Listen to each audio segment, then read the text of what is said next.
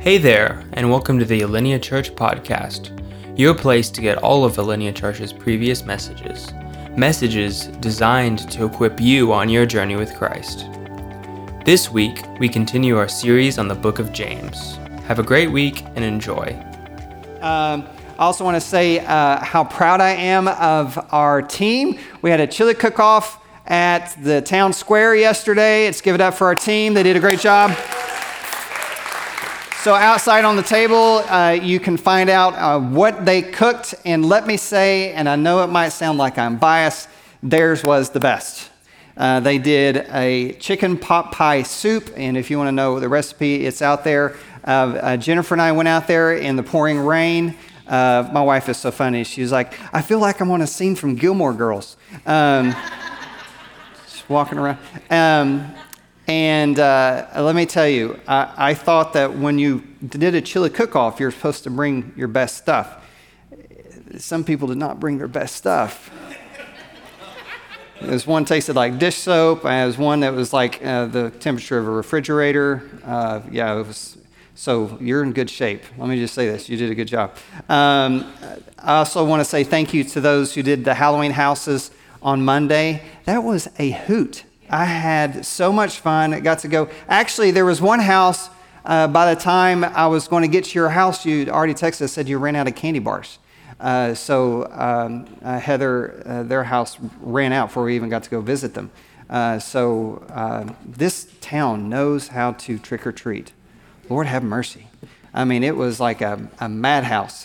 So really, really great job. And we just got to bless a bunch of kids and invite them to our church. And last thing, I just want to say this. It goes without saying, if you win the $1.9 billion Powerball, please tithe.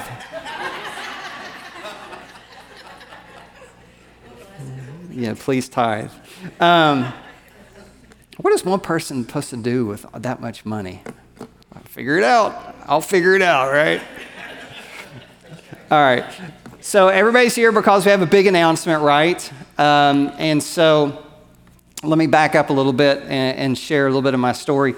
I got to be part of a portable church in Virginia. Started in 2005. We went from a little community center to an elementary school to a high school to another high school to two high schools. I need a whiteboard to draw all that out. It was a lot.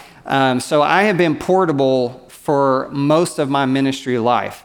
And the thing about portability that I like to say is you never want the shoe to tell the foot how big it's supposed to be. So a lot of times when you go build a building and you end up building it too small because God blesses and then you run out of room and you're like, now what we're going to do? That's why when you look at old churches, they have like the small sanctuary and they build the medium-sized sanctuary, and then they have the large sanctuary on the side of it. And so I'm very much against building something too soon.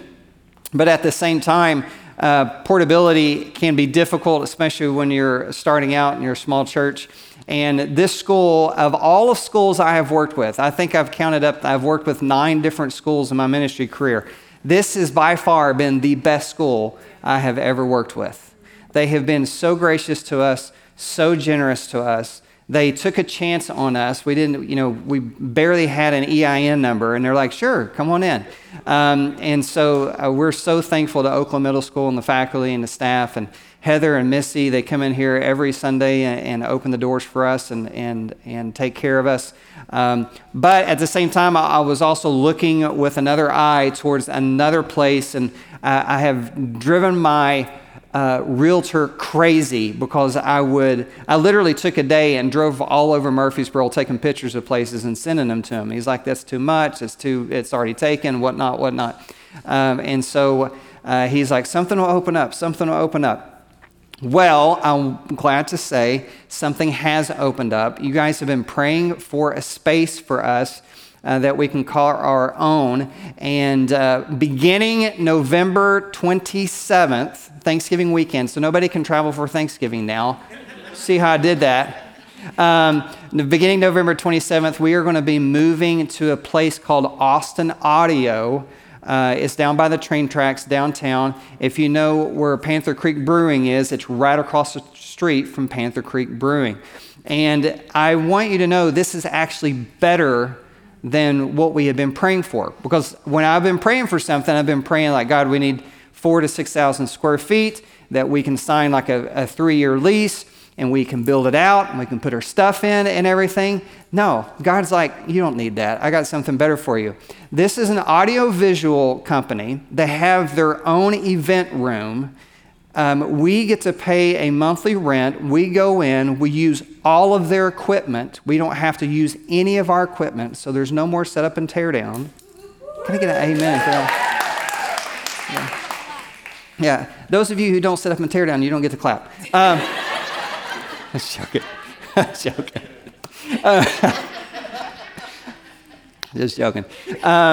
They actually, there was a church that used to be in there. The previous church, they built them 3 rooms for kids space. So not only do we get to meet in the auditorium, have our own AVL and everything, they've got screens, they have their own kids space that we get to leave all of our stuff up as well. So we don't have, only set up and tear down we're going to be doing from now on is we get to we get to set up our flags and we get to set up our directional signage, and that's it. And the last thing that I'm the most excited about is they have video cameras, which means we now get to video record our services and put them on the website, which is really great. So now when you say, listen, we have got the most handsome pastor and he's such a good speaker, you can give them the link and then it shows me. It's like, I don't know if we'll grow or shrink from that, but we'll see. But I just want to say thank you for praying, and thank you to our big God for going above and beyond anything that we could ever ask or imagine. Amen. So we're excited about that. Now that's November 27th, and let me say this about November 27th. That weekend, we begin a brand new series coming out of James. That weekend, we begin a series called At the Movies, all right? It's just a fun series where we take movies and we take out of them. God's truth is truth no matter where it's found, right? And a famous theologian said that in 200 AD. And so we lift out biblical truth out of these movies that they didn't even know were there. And we're doing all Christmas movies, all your favorite Christmas movies. And it's a lot of fun. And, the best Christmas movies like Die Hard. And now my wife has already put the kibosh on that. So you want to be there. It's going to be a really, really fun series. All right, so we're in week 4 of our book of James, and just a couple of reminders. James is actually James the Just, or Jacob, and he is giving us 12 teachings about wisdom that he has gathered over the years, all right? And he's the leader of the Jerusalem church, and what we've done is we've grouped them into 5 topics. And what we've already covered so far is, how do we treat people? All right? How do we treat people? Then also how we communicate. Our speech is a reflection of our heart. How we treat people is a reflection of our heart. And today what we're going to do is we're going to talk about how our perspective communicates our heart. Now remember, we have a key verse that we're using for this sermon series, James 1, 22 through 25.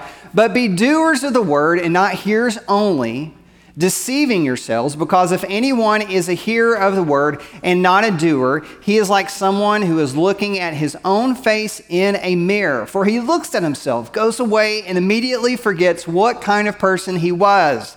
But the one who looks intently into the perfect law of freedom and perseveres in it, and is not forgetful here, but a doer who works, this person will be blessed in what he does. Will be blessed in what he does. Now, as a human, it's easy to get wrapped up in doing. Like, one of the things that is a detriment to us is we can be defined by what we do. right? Well, I'm a plumber, or I'm an electrician, or I am a nurse, or I am a race car driver, whatever. And if you're not good at that profession, you can actually think less of yourself because you've tied up your identity in what you do. And how many of you all know that what you do does not define who you are? Who you are is who God says who you are. That you are a son or a daughter who is created in his image, right? That's what defines you. Now, James is super smart, and he understands, like, all right, this is very much a, hey, I want you to walk the walk, not just talk the talk book. That's what he's getting. It's a heart check, right? He's like, listen, you really say that you believe Jesus, then it matters how you talk about people. It matters what comes out of your mouth. Even when your team is losing, it matters what comes out of your mouth. Some of you will get that. It matters how you treat people. If you believe that if you're a follower of Christ, how you treat people, how you give certain people favoritism and other people you treat as secondhand, that matters. What you believe should come out in your actions. But James is super smart because he realizes it's not just what you do. How you believe in your faith should not just reflect in your hands. Now, obviously, we want to be good citizens. Obviously, we want to treat people with respect. Obviously, we want our speech to be pure. Obviously, there is a kind of a moral code that God gives us, he wants us to live by. Obviously, but he also is like, hey, I want you to focus on something else as well. I want you to focus on your soul. Because what you believe or your faith, what God makes new, a new creation, that's your spirit. And your spirit informs your soul, and your soul is how you think, and it's how you feel, and it's kind of your worldview. And then that actually informs what comes out of your body, what you say. Because you can be a child of God and you can have stinking thinking, and that will reflect what comes out of your mouth. Right? You can be a child of God and you can not control your emotions, and that informs what comes off of your hands going down the road. Right? Right? Because it all works together. This is what God makes new. This is what God is changing day by day. And it should reflect in our actions. And what this right here is, what James is wanting us to get is perspective. He wants us to address perspective, specifically perspective in our circumstances. Because I don't know if you know this, but sometimes life is great. Sometimes life is not so great. Sometimes life is awesome. You're the king of the hill, everything's going right, and then sometimes you're getting a pink slip.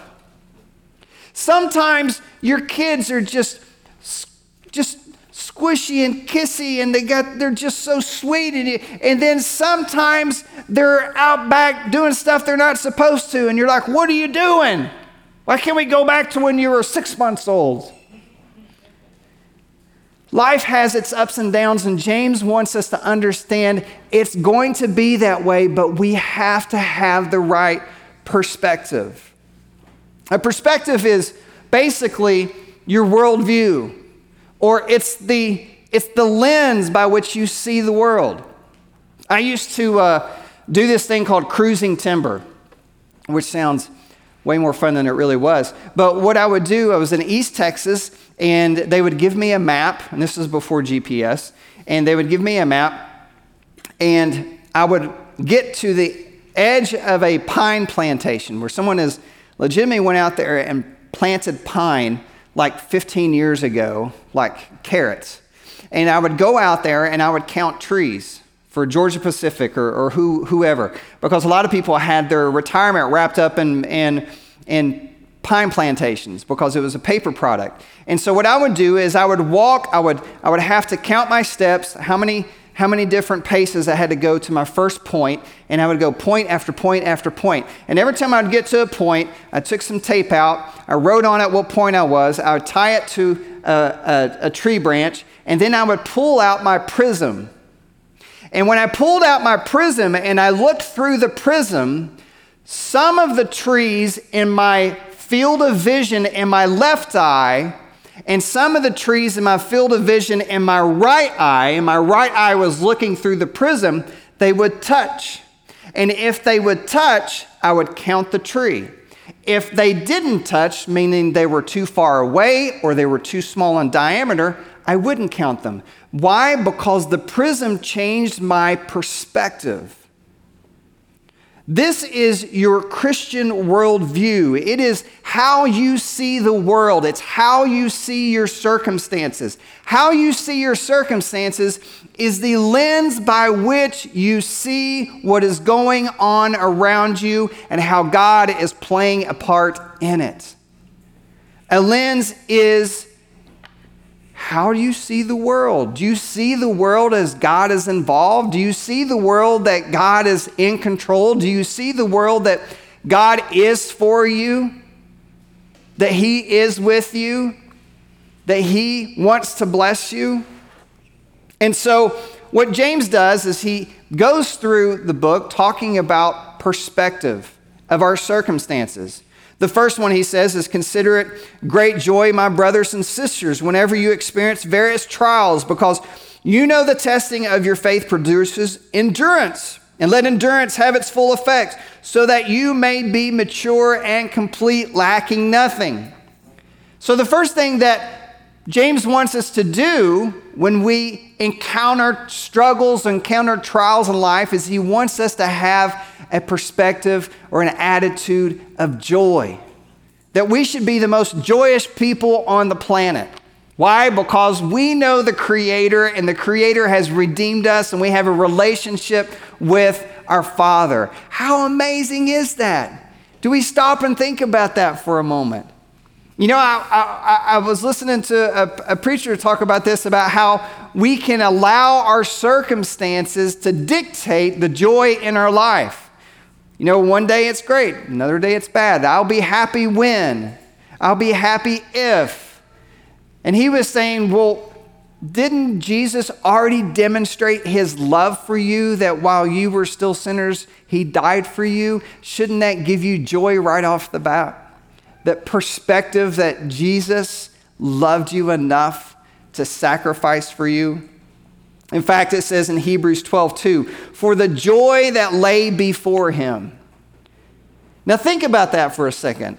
The joy lay, so putting this in perspective and putting this with James, James says, count it great joy, my brothers and sisters. So do we look at that and go, we should have joy when we stub our toe? You know, you get up in the middle of the night, you gotta go to the bathroom, and you don't realize that something's been left in the, or you got kids and they have Legos and you step on them. That's joyous, right? No, it's not joyous. That's where James talking about your speech really comes into play. It's not joy that the circumstance is happening. It's joy that God is in control. Because watch what Hebrews says, that the joy set before Him, the joy was not the cross. The joy was you and me. How do I know this? For the joy lay before Him. He endured the cross, despising its shame, and sat down at the right hand of the throne of God. He had a longer perspective. That's why he had joy, is because he saw you and he saw you and he saw you. Nehemiah said, go and enjoy choice food and sweet drinks and send some to those who have nothing prepared. This is holy to our Lord. This day is holy to our Lord. Do not grieve, for the what? The joy of the Lord is our strength. The joy of, that's why when you see people going through circumstances that you cannot imagine going through, and they just have a posture of joy, and you're like, how are they doing that? because their perspective is different. Their perspective is set right. Their perspective is on the right end game. Passage number 2 in James 5, 7 through 8, James wants us to have a perspective of patience or long-standing, right? He says, therefore, brothers and sisters, be patient until the Lord's coming. See how the farmer waits for the precious fruit of the earth and is patient with it until it receives the early and late rains. You also must be patient. I hate patience because I am by nature an impatient person. And the thing is, society, this is what society has done to us, is because we post something and we, bing, like I got my like just like that. You like instant feedback. Instant feedback is great. We used to have 7 acres in Central Virginia. I didn't mow any of it. She did. She loved to mow, and I always got a bad rap about that. But she was like, I like the instant gratification of getting on the lawnmower and plowing a path and looking behind me and seeing what I have done. It's the instant gratification. But when you plant something, the farmer has to wait, right? There is a patience game that the farmer is playing, and it's excruciating. I remember when we left Texas way back in, when was that? 2005. And I had a job lined up with a church in North Las Vegas. And I went and interviewed for them, and they were a church plant, and they had raised support for the senior pastor and raised support for the worship pastor, and I was going to be the worship pastor. And I kept calling, have you made a decision yet? No. Have you made a decision yet? No. Have you made a decision yet? No. Finally, I called and I said, I've got to either order my U-Haul truck for North Las Vegas, or I've got to order it for Lynchburg, Virginia, and I'm just going to go get my master's degree because I can't wait on you any longer. And you know what he said? He said, I'm sorry, you're not West Coast enough. I'm not going to hire you. And I don't even know what West Coast is. I mean, if I'm not West Coast enough, so be it. I am who I am. And so we ended up going to Lynchburg, Virginia to get my master's, and I was so upset. But if I had a perspective of patience, understanding what God was doing behind the scenes, maybe I wouldn't have been so upset. Maybe I wouldn't have been so upset if I had known that place that I went to would have started with 50 people and ended with 6,000 people. Maybe I wouldn't have been so upset, or maybe I wouldn't have been so upset if I had realized that pastor that interviewed me had 2 affairs and ran off with his secretary. That maybe God knows what he's doing. Maybe in the trials and the circumstances, God knows how to work together everything. You mean that hurt that I have? Everything for the good of those who are called according to his purpose. Everything that you've gone through, God can turn it into something precious if you let him. He wants to trade your ashes for beauty because he loves you. And he has created you in his image. Patience, I call that waiting it out. He just wants you to wait it out. But he also wants you to strengthen. He wants you to build it out. He says, keep going in that passage, James 5:8, strengthen your hearts because the Lord's coming is near, brothers and sisters. Do not complain about one another so that you will not be judged. Look, the judge stands at the door. In fact, in Ephesians 6:10, it says, finally, be strong in the Lord and in the strength of his might. There is an onus on us to strengthen ourselves in the Spirit. There is an onus on us to strengthen ourselves in the things of faith. 1 Corinthians 4:7-9, but we have this treasure in jars of clay to show that this all-surpassing power is from God and not from us. We are hard-pressed on every side, but not crushed. We are perplexed, but do not despair. Persecuted, but not abandoned. Struck down, but not destroyed. Why? Because we are strengthened in the Spirit of the Lord. So he wants us to wait it out. He wants us to build it out. He wants us also to stick it out. He wants us to endure. James 5:10 and 11, brothers and sisters, take the prophets who spoke in the Lord's name as an example of suffering and patience. See, we count as blessed those who have endured. They didn't quit easily. You have heard of Job's endurance and have seen the outcome that the Lord has brought about. The Lord is compassionate and merciful. Romans 5:3-5. And not only that, but we also boast in our afflictions. Sounds like James is writing this, right? But it's Paul. We boast in our afflictions because we know that the affliction produces what? Endurance. Endurance produces proven character.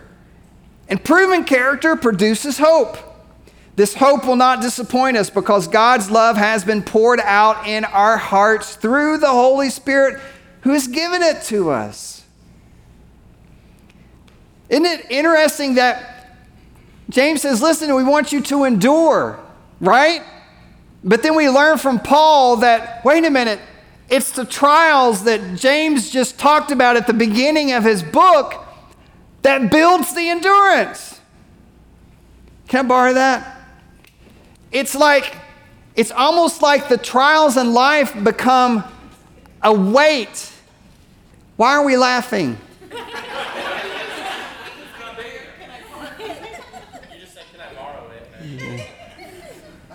I thought it was because of my awesome physique. You were thinking, wow, he's going to pump some iron. This is the thing with circumstances. Circumstances can be heavy. But I will never grow in strength unless I pick up something heavy. Because when you pick up something heavy and you start curling this dumbbell over and over and over, you are actually ripping apart the muscle fibers in your bicep. And when you rip apart the muscles in your bicep, the body, knowing what it's supposed to do, comes in and it starts to rebuild that muscle, but strengthening it so that it can maintain the load it just went under. And let me tell you this, that when you experience the weight of the world and the circumstances of the world, that God is able to take those circumstances and build inside of you the strength and the character to be able to withstand that same weight next time it comes again. So it's not just the trial that God wants us to have a joyous attitude on. It's not just a trial that God wants us to endure. God knows that the trial is actually going to build inside of you the endurance that you seek. That's why when you see people who've gone through hell and high water at the end of their age, they realize that over time, God was building something inside of them that they could not themselves. I was listening to a podcast and the guy said, we only hire people that have stories of crappy jobs. Except he didn't say crappy. Because he knows that people who have had crappy jobs, like they got paid to literally shovel crap. Like when they have jobs like that are not glamorous, they're not glorious, they're not anything that you want to put on your resume. When they have jobs like that, they know that inside of them, that is built some sort of character that job place is going to benefit from. Because the trials and the struggles that's why it is true when you're raising kids, you're like, get out there, mow the lawn, rake the leaves. It builds character. I hated when my parents say that. It's such a cliche. It's going to build character. You know what? It actually does. It actually does. It builds character. Now, how can we do this? We do this by keeping perspective. But ultimately, we've got to keep our perspective on Jesus. That's how you can endure something but keep your eyes on the end game and know that God is still for you even though the circumstances are difficult because you've got your eye on the end game. That's why in 1 Thessalonians, and this is a passage I always preach at a funeral, brothers and sisters, we do not want you to be uninformed about those who sleep in death, so that you do not grieve like the rest of mankind who have no hope. What's Paul talking about there? People who have no hope because they don't know Jesus, they cry a different cry. The people who hope in Jesus and they know who He is and they know that they will be with Him for eternity, their cry is different. Their mourn is different. Their grief is different. Because they have a different worldview and they have a different perspective of the end game. 2 Corinthians 4:16 through 18. Therefore, we do not lose heart. This is the key right here. How do we have joy through perspective? How do we have joy through suffering? How do we endure through suffering? How are we to be patient through suffering? Right here, 2 Corinthians 4:16 through 18. Therefore, we do not lose heart.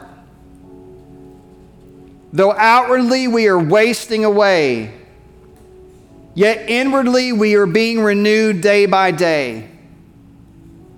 For our light and momentary troubles are achieving for us an eternal glory that far outweighs them all. Paul has a different perspective of his end game. So we fix our eyes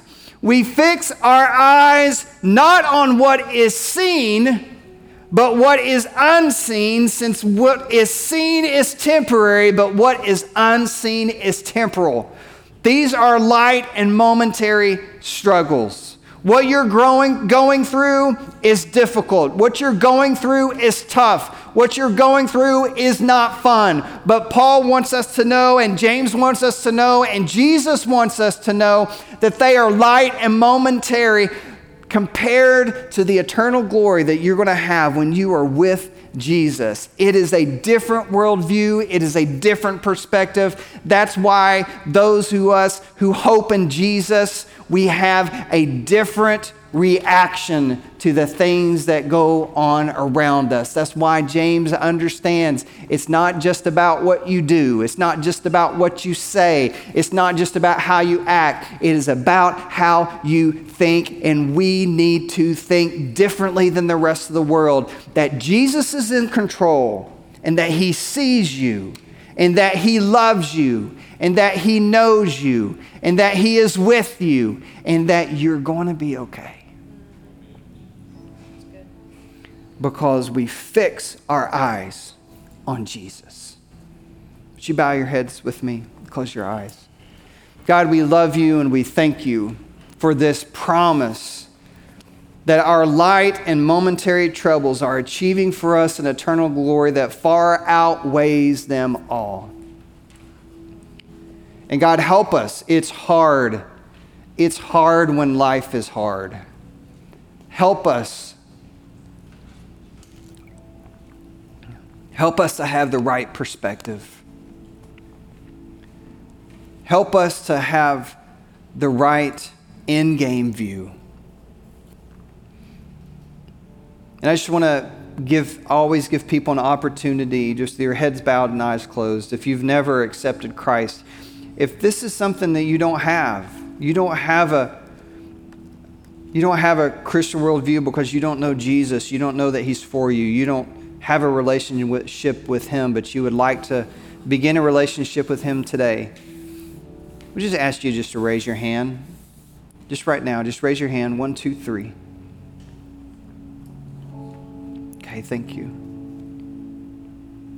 God, we thank you, Father God, that we have hope in you. We thank you that you are for us and you are with us. We thank you that you are in control.